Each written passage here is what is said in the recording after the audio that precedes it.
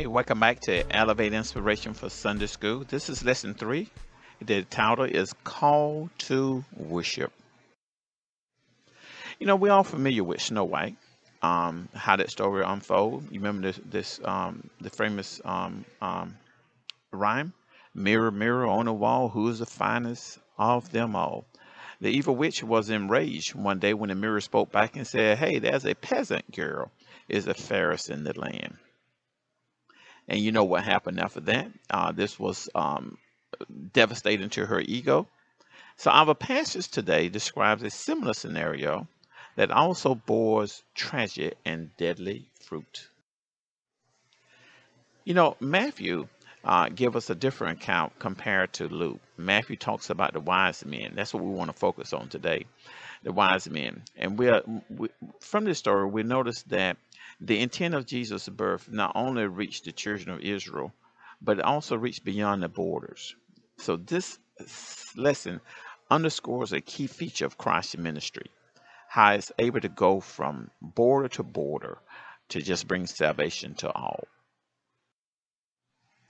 So our first outline is Matthew, the second chapter, verses 1 and 2. We're talking about going west, the journey.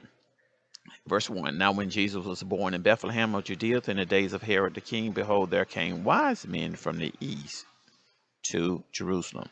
Notice here, some commentary, if you read this, use the word pagan wise men. I don't want to use the word pagan because these wise men are really unique. So they had to have knowledge of God for God to actually speak to them. They come from the east. And notice here, saying, where is he that is born King of the Jews? For we have seen a star in the east, and we have come to worship here. So they actually saw the star. When they was in the east, wherever country it was, it probably was Iraq or Iran, present day Iraq and Iran, because that's east of where Jerusalem is located at. So there they saw a star. It made such an impact on their lives that they traveled from their country to Jerusalem. Now, when they get to Jerusalem, and this is a caravan. A lot of times you see a nativity scene with 3 individuals there, wise men bearing gifts, but this is actually a caravan. I've read somewhere it could be from 10 to 15 people. I mean, this startled the people in Jerusalem, especially the high priest. It started Herod, because Herod said, "Hey, wait a minute now, I don't have a child for you all to honor." So he goes to the high priest and identifies where is written in the scripture where this individual will be born. Notice here, we start here. Then Herod, when he had privately called the wise men, inquired of them diligently what time this star appeared. And then he sent them to Bethlehem. What does he say? Go and search diligently for the child. When you find him, hey, let me know so I can come and do the same thing. Yeah, right. You know that's not his intent. So when they are led by God, and when they heard the king, they departed.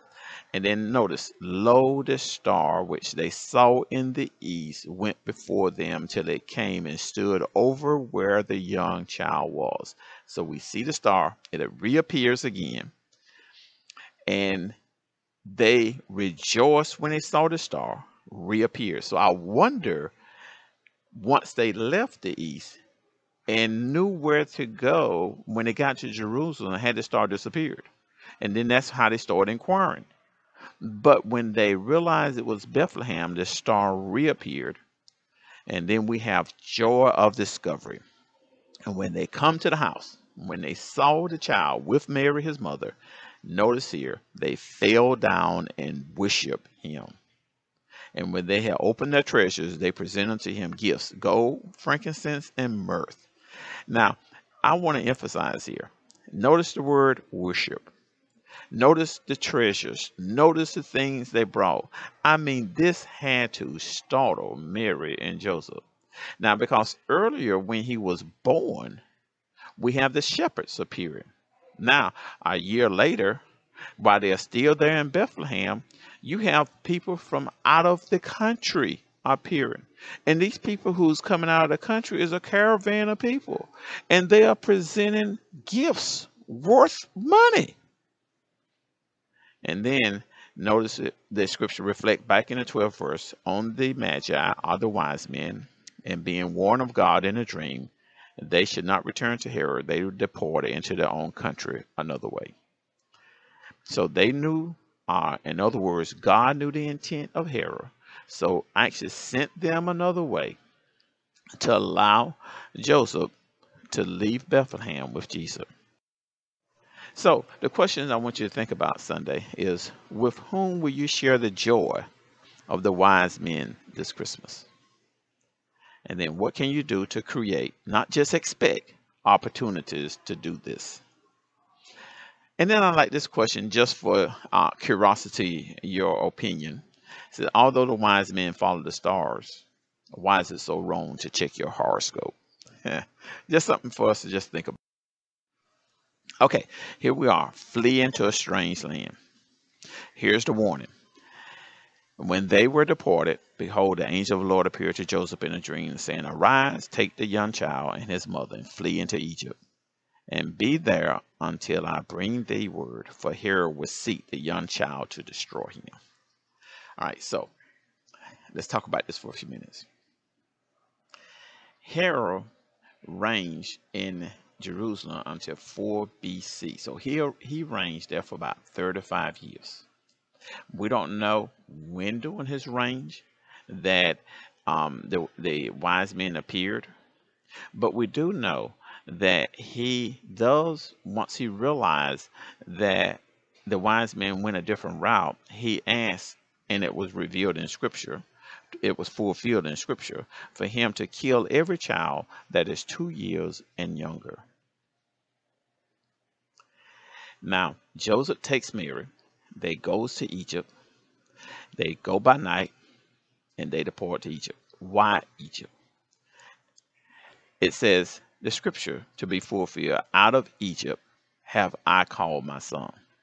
Now, think about this for a few minutes. If you look in the Old Testament and you study the travel of the children of Israel, Abraham leaves Ur, which is Mesopotamia, between, it's believed that it was actually between, in Iraq, present day Iraq, between the two rivers, Euphrates and Tigris River, travels west to the land of Canaan.